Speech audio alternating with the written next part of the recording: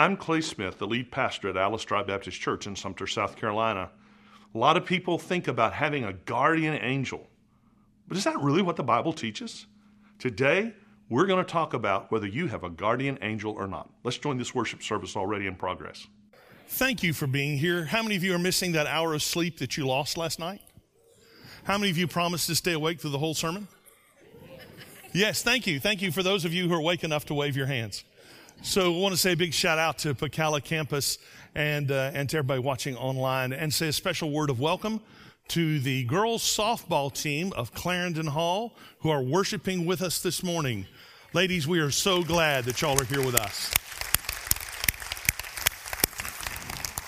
Mandy mentioned it earlier. I do hope you'll come back for the town hall meeting, because we're going to be talking about the future of the Pacala campus and what we're going to do with the property that's been given to us, and I'm really looking forward to that.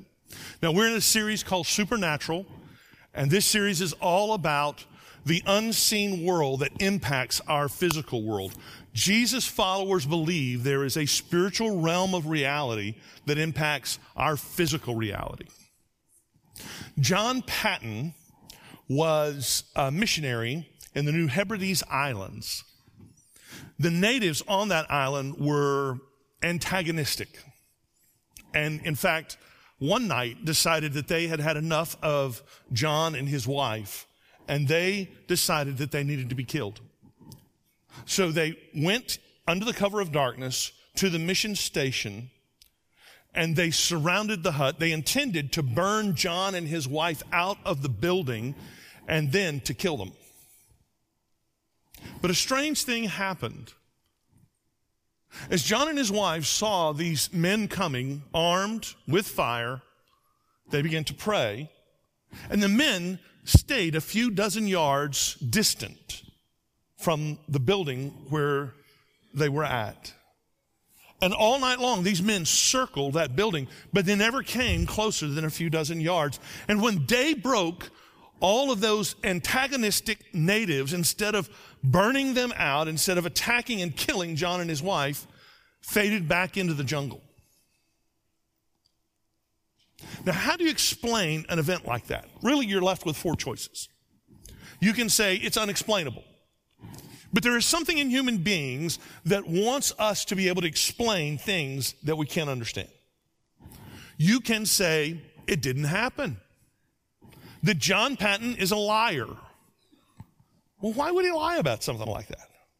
You can say that maybe there's a scientific explanation. Well, hold on to that thought. We'll come back to it. Or you can say there's a supernatural explanation.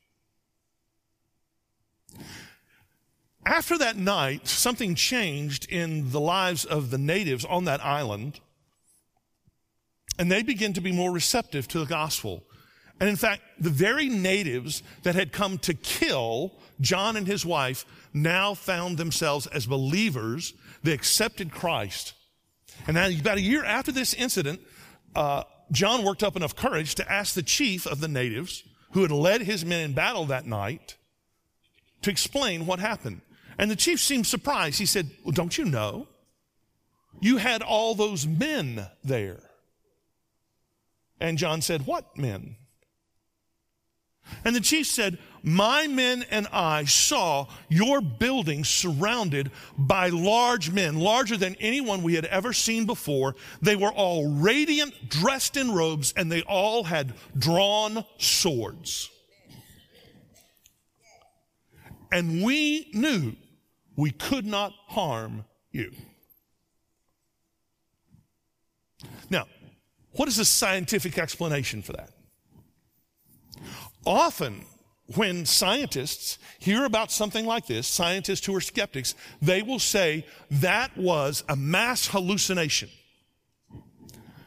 Here's the interesting thing. Whenever you hear someone say that, there is no scientific proof of mass hallucination. Mass hallucination has never been documented in a scientific controlled experiment ever. So the scientific explanation is an explanation that science has never proven. What's the other explanation? The other explanation is John Paton's. John Patton said, I believe that night God sent his angels to surround us. Now that's what we're going to talk about today. Do you have a guardian angel?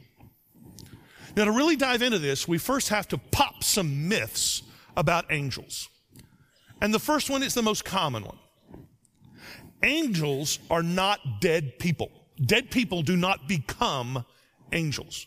Now, there's something comforting. I understand why people will say this or believe this. Sometimes you'll hear people say something like, well, so-and-so, God just needed them to be an angel. Now, God doesn't need anybody to be an angel. God can make as many angels as he wants. That's the cool thing about being God. There's nothing in Scripture that ever tells us that dead people become angels. Human beings and angels are different orders of being.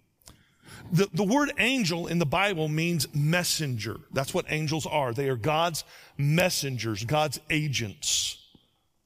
The word that describes human being in the Bible is the word for dirt, from the dirt. Human beings are dirt bags.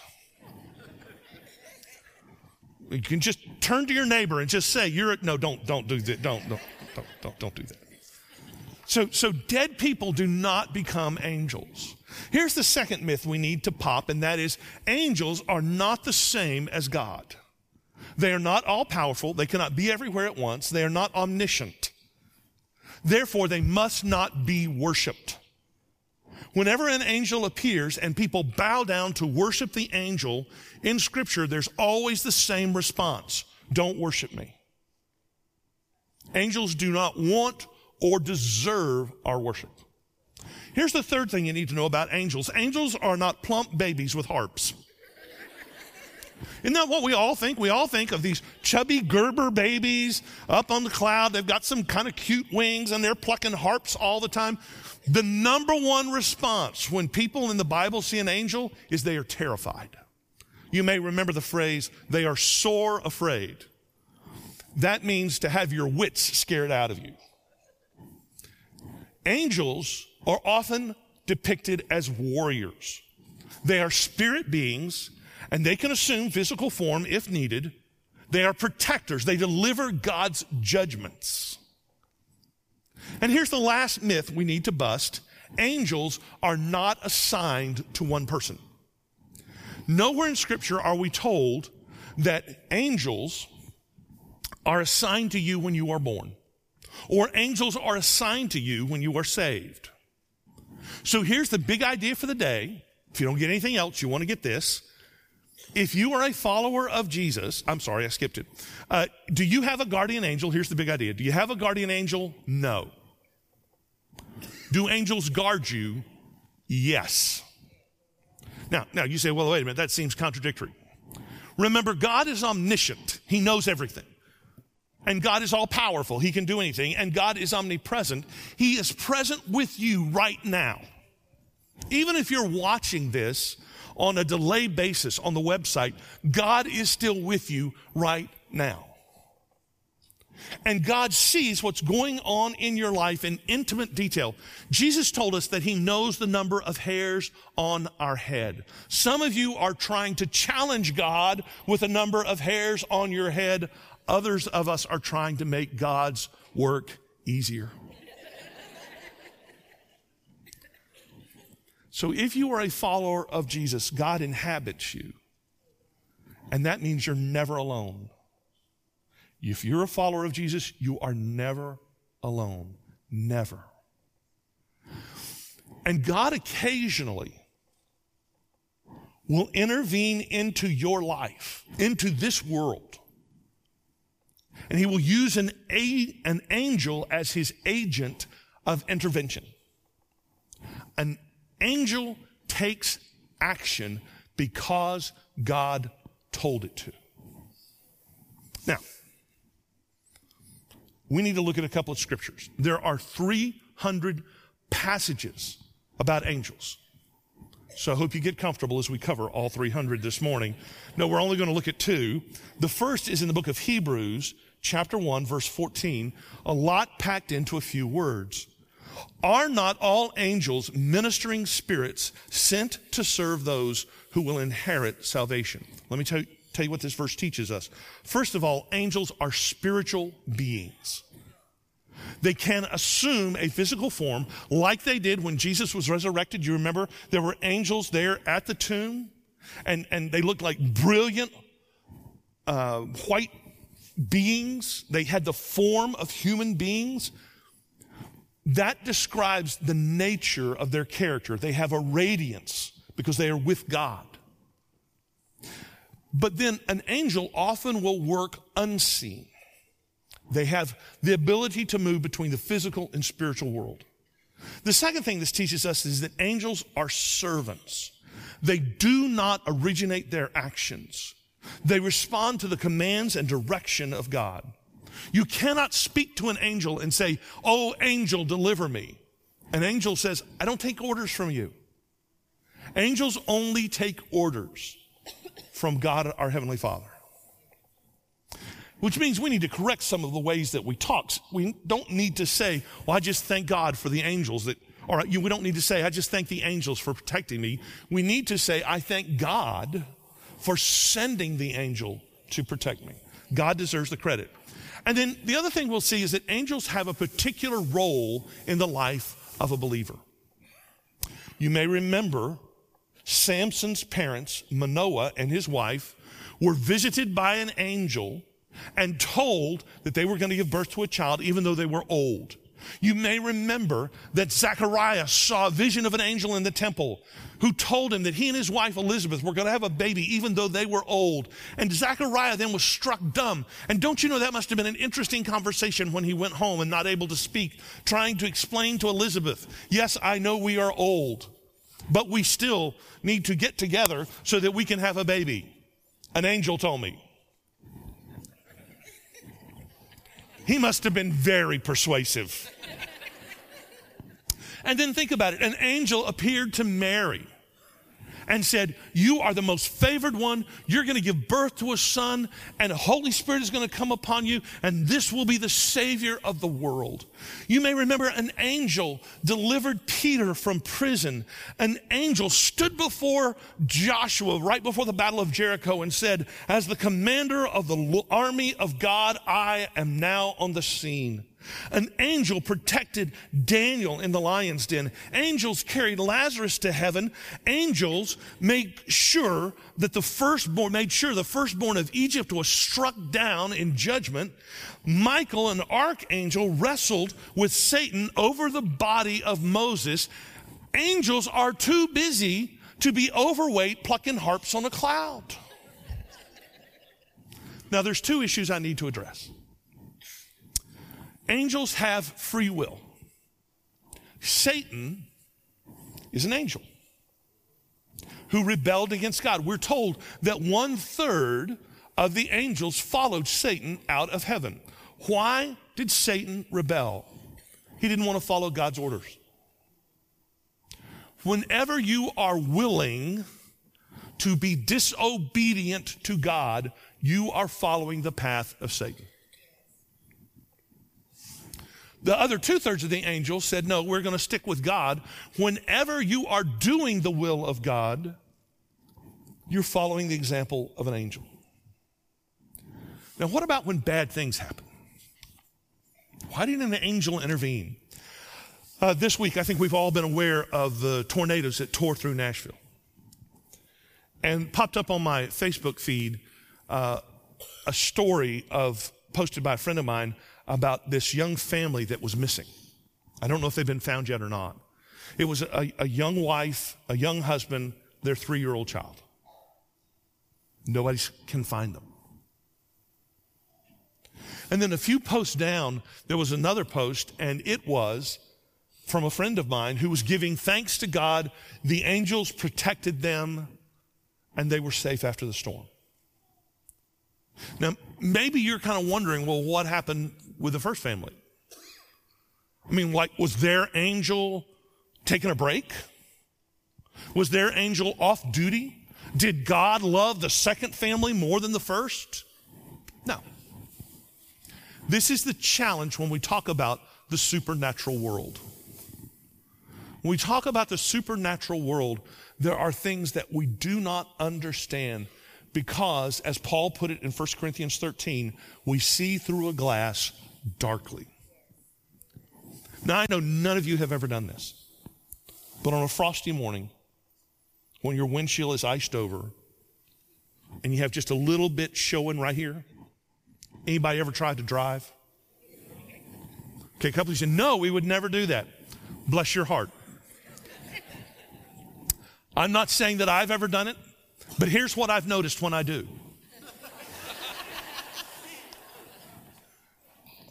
I'm just seeing part of the picture. I'm leaning down and I can't see everything. I can just barely see the road in front of me.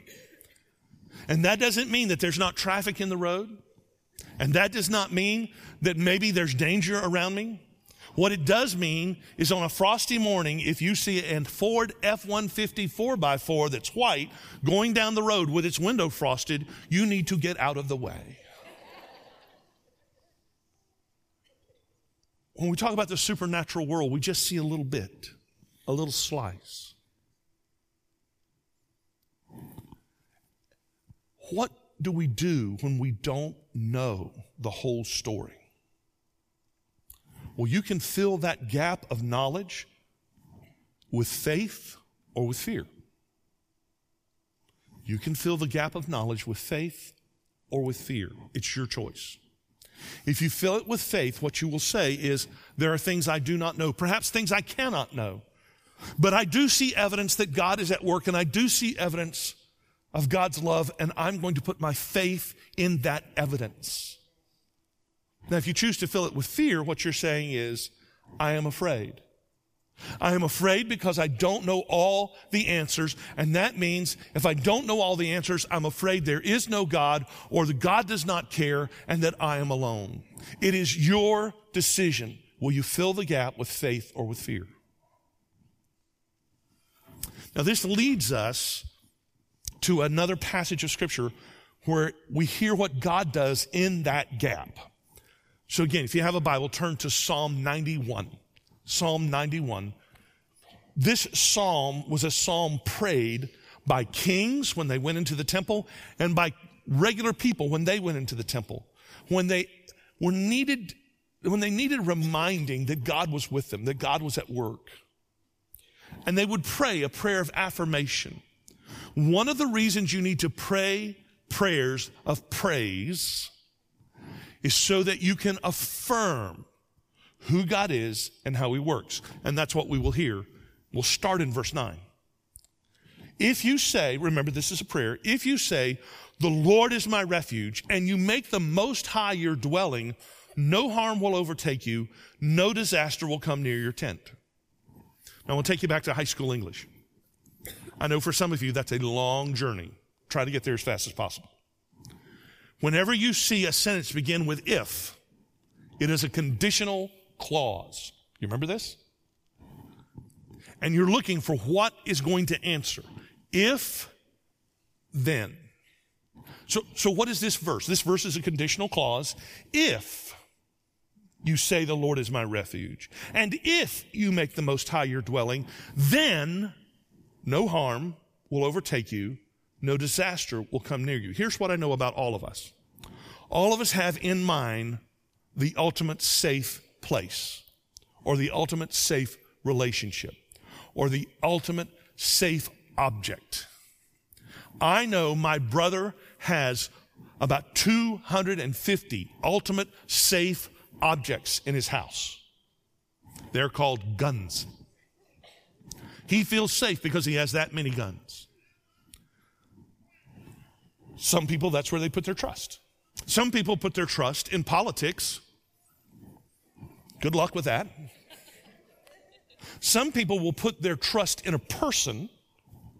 And I've heard people say, I know that even if nobody else loves me, my mama still loves me.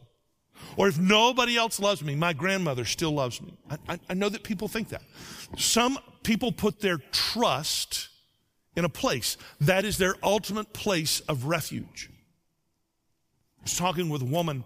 Her last surviving parent had passed away not too long ago. And I said, how are you doing? She said, I'm not doing good. I said, I'm sorry. I said, what's up? And she said, well, it's not so much that I'm still grieving my parents. They were old. They were believers. I know they've gone to be with Jesus. But we've had to clean out their house. And now we've sold it. And she said to me, I feel like the safe place of my childhood is gone. See, that's the trouble. That's the trouble with anything on earth that we make our refuge. Is we can't count on it. People are not here forever. Even the objects we put our trust in can be a little dicey. You can only shoot 2 guns at a time. What if the trigger jams? A house can get sold. But when you declare that God is your refuge, that is where you dwell, that is your safe place, that relationship can never be broken. Now there's this interesting phrase. It says, no harm will overtake you. And some of you are going, wait a minute. I do trust Jesus and I put my hope in God. He's my refuge. But harm still seems to be nipping at my heels. We don't live in their culture, so we don't quite understand some of their metaphors. No harm will overtake you. Imagine that a lion jumps out. What would you do? I would panic. And then I would run. And I know there's something in a survival guide that says don't run, try to intimidate the tiger. But I've seen them. They are bigger than me, and I know they're faster than me, but I don't think I'm thinking logically at this point. I'm running. And really, it doesn't matter how fast I run as long as I have someone with me. And if I can outrun that person, I'm going to be okay. Here's what the scripture is really saying. Whenever trouble jumps out and starts to chase you, God always lags behind to take care of the trouble. God always will stand between you and the trouble. The trouble will not overtake you. It will not grab you. It will not bite you. This is one of the great failings many of us have as Jesus followers. We are not living lives of confidence. We are still panicking and worrying about things when God says, I'm standing between you and trouble. I'm standing between you and harm. Disaster is not going to define your life. When your life is defined by Jesus, no matter what disaster comes, you have an identity that is bigger. Now, in verse 11, we get specific. Remember, this is still this guy praying. He says, for he will command his angels concerning you to guard you in all your ways. They will lift you up in their hands so that you will not strike your foot against a stone. These verses sound a little familiar. They are the verses that Satan quotes to Jesus. When Satan tempts Jesus, takes him up onto the pinnacle of the temple and says, throw yourself down. After all, the angels will guard you. They will make sure you don't even bruise your feet. Now just pause for a moment, all you literary types, and savor the irony of that story. Satan, the ex-angel, is quoting scripture to Jesus, who inspired people to write it, as a way of tempting Jesus. Most of you know that comedy is created by irony, and if the scene wasn't so serious, we'd be rolling on the floor because it's hilarious. Or it is to me. Now, Satan understands an angel's role, and that's why he tried to tempt Jesus this way. What do these verses tell us? First of all, they tell us that God commands the angels. God is looking into your life. He's issuing commands on your behalf. How many of you have seen the movie Saving Private Ryan? Great movie. A little gory in the beginning.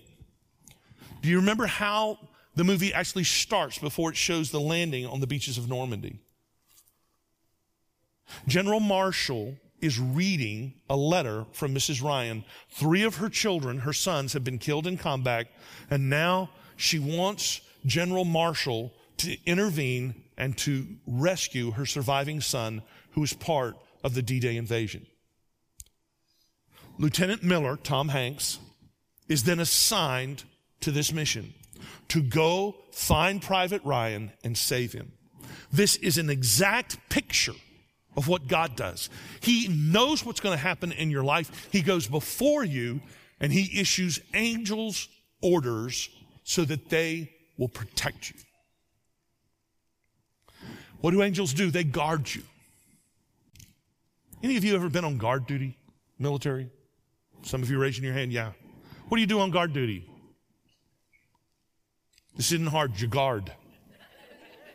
Right, that's what you do, you guard. You're making sure that the bad doesn't happen. One of the most interesting things about heaven, I think, will be when we see our lives in its totality, both the physical life we're living and how the supernatural interacted with our life. We will see the moments that God guarded us with his angels and trouble didn't happen. We're told that they will lift you up. The angels will, in their hands. There are things in your life that are made easier because of angelic intervention that God sent and directed. Corrie ten Boom hid Jews in Holland during World War II so they would not be arrested and sent to their deaths in Nazi concentration camps. She eventually was arrested herself. She herself was sent to a concentration camp. She had managed to take a small Bible into jail with her, but she knew that when she got to the concentration camp, all personal belongings were taken away from prisoners. Well, Corrie ten Boom had put that little Bible in a drawstring bag, had put the string around her neck, and the bag rested here between the small of her back and the small of her back. And as she went through the line where women were very roughly searched, the woman in front of her was searched. Her sister behind her was searched. But when it was Corrie's turn, the guard said, "Move along, you're holding up the line." And she was never searched. She brought a Bible in to Buchenwald.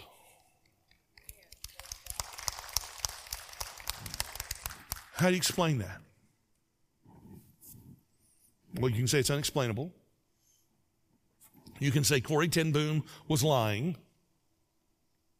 You can say, well, there must be a scientific explanation. There's a psychological explanation. Corrie ten Boom was able to hypnotize the guard and do a Jedi mind trick. There are no Bibles here. Or maybe there was angelic intervention. To not strike your foot against a stone means that God is clearing your path. I know some of you think you have a hard life, and I'm sure you do. And I'm sure there is pain and there is heartache that is real for you. But I want you just to imagine what would happen if your life really was completely random, if there was no supernatural intervention. Maybe your life would be a lot harder than it really is now.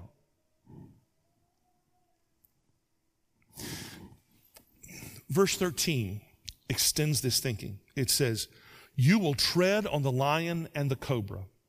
You will trample the great lion and the serpent." Lions and snakes are unexpected. And so if a snake you see suddenly in the woods, what do? Well, there are people in our church that are fool enough to reach down and grab a hold of that snake. And I don't understand that. The Bible says after the serpent tempts Adam and Eve successfully, the Bible says that God puts enmity between the offspring of the woman and the serpent, and I've been trying to fulfill that prophecy ever since. Here, the image of what we would do if we were confronted with a lion or with a snake is reversed. Instead of running away in fear, we turn and we trample them because we're not alone. Ruth Graham, Billy Graham's wife, was born in China. She was a daughter of a missionary doctor. When she was a little girl, her father, Dr. Nelson Bell, came home and told a story about a woman that he had seen in the clinic that day, about this illiterate Chinese woman who had gone up into the mountains with a sickle to cut grass. Do you know what a sickle is? Curved blade. You cut wheat or grain or grass, fodder to feed the animals. That's what she was doing. She had her baby strapped to her back, and as she worked her way to the top of the mountain, a tiger, tigers in those days lived wild in the mountains of China, came out, sprang on her, attached its jaws to her shoulder, began to maul and paw at her arm. Now, this woman had never been to school, never read a Bible, had never entered a church building, but she had heard a missionary say that when you are in trouble, call out to Jesus and he will help. And so in her desperation, with her baby on her back, this Chinese woman cried out, "Jesus, help me." That's the most basic prayer of all, isn't it? And the tiger released her and went away. Now, how do you explain that? Do you say, well, that's just unexplainable? Or it's a coincidence? Or maybe you say, no, that didn't happen. The woman lied. And so the puncture wounds that she had on her arm and the mauling that was consistent with tiger claws, that's not real. The woman lied, Dr. Bell lied, Ruth Graham is lying, Billy Graham, when he wrote the story, they're all liars. You might say, well, there's a scientific explanation for it. There was a synapse break in the tiger's brain. Or maybe an angel reached down and tapped the tiger and said, not her. Not now. Now, God is going to reply.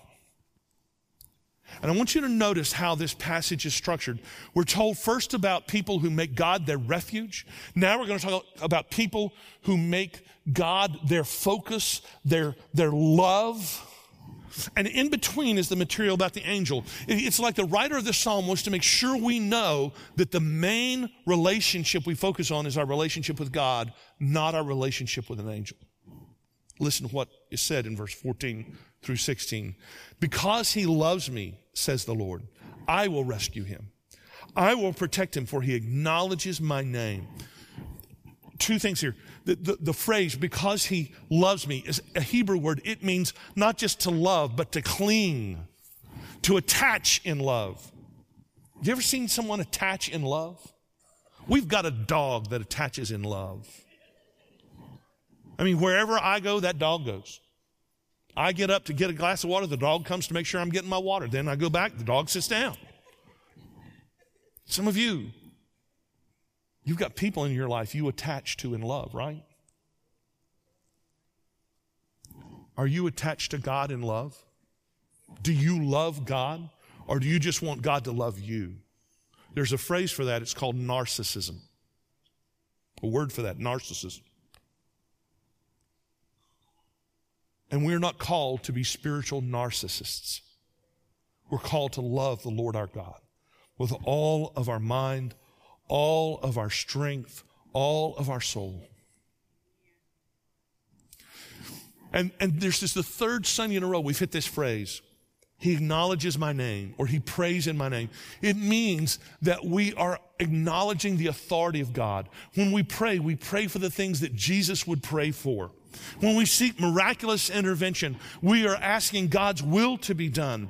And this passage says that because we love God and because we recognize His authority, God will rescue us. He will protect us. And then going on in verse 15, He will call on me and I will answer him. I will be with him in trouble. I will deliver him and honor him. With long life, I will satisfy him and show him my salvation. What is God going to do for you when you love Him? He's going to rescue you, protect you. He will be with you in trouble. Notice it doesn't say you'll never have trouble. What it says is you'll never have an alone feeling when you are in trouble because God is there. God's going to deliver us. He's going to honor us. And God is going to give you a life that will satisfy you. There's this phrase, and maybe it bothers you because you think, well, I know people who love God and they died young. Verse 16 says, with long life I will satisfy him. What this means is God is going to give you a life that is as long as you need. God will give you a life that is as long as you need. And God will show you salvation. You'll get to see the ways that God is working. Your eyes will be opened. You will be more attuned to the spiritual world because God wants you to notice what He is doing on your behalf. Now, sometimes you don't even know it when it happens. But when you look back, you go, oh, that was God. When I was in high school, we had moved to town by then. And sometimes I would ride my bike to school. It was 5 miles, uphill both ways in blinding snow in Florida.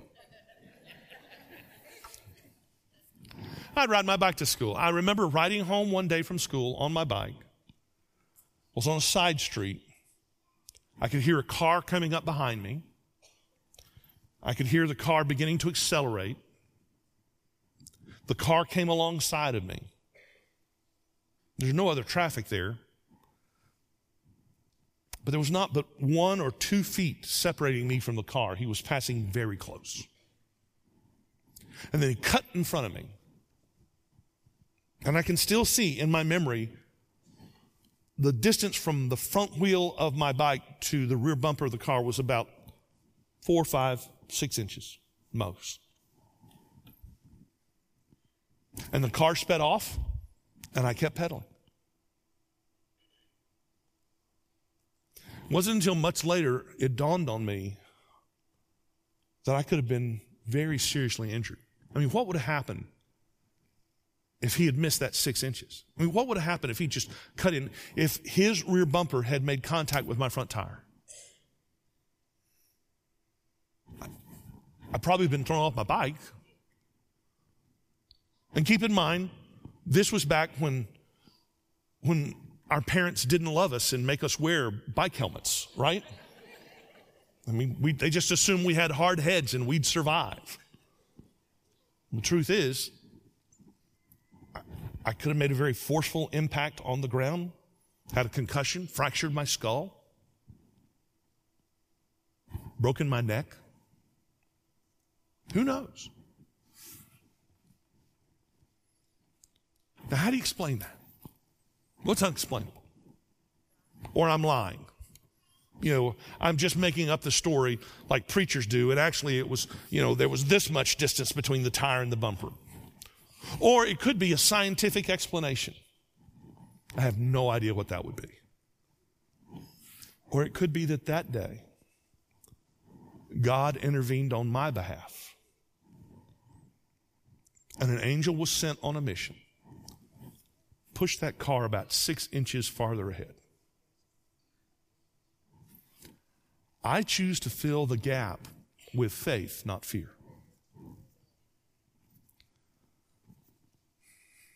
So if you're a believer, remember you're not alone. God is at work. There are times when an angel might be with you, but if you're a believer, God is with you always. And if you're not a believer, I believe God still has angels that are working in your life. There's some things that happen in your life you probably can't explain.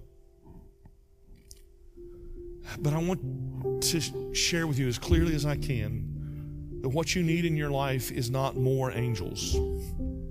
What you need is Jesus. An angel is not all you need, but Jesus is. And today, you might realize you need to give your life to Jesus. You might need to say, I want to start a love relationship with Jesus. And then grow that relationship, mature. Because I think God, I know God wants to be with you every step of your life. Thanks for joining us for this service from Alice Drive Baptist Church. Alice Drive is one church with two locations. We have a location at the corner of Wise Drive and Loring Mill Road in Sumter. That location has services at 8:30 on Sunday morning, which is a traditional service, two contemporary services, one at 9:45 and one at 11, and then a service on Monday night for people who can't make it on Sunday, and that service is at 7 o'clock. We also have a location called Pocalla Church. It meets in Pocalla Springs Elementary School on Bethel Church Road in Sumter. That location has two services at 9:45 and 11. I hope we will see you in person very soon. I'm Clay Smith, the lead pastor at Alice Drive Baptist Church in Sumter. Check us out at alicedrive.org. God bless you. Hope to see you soon.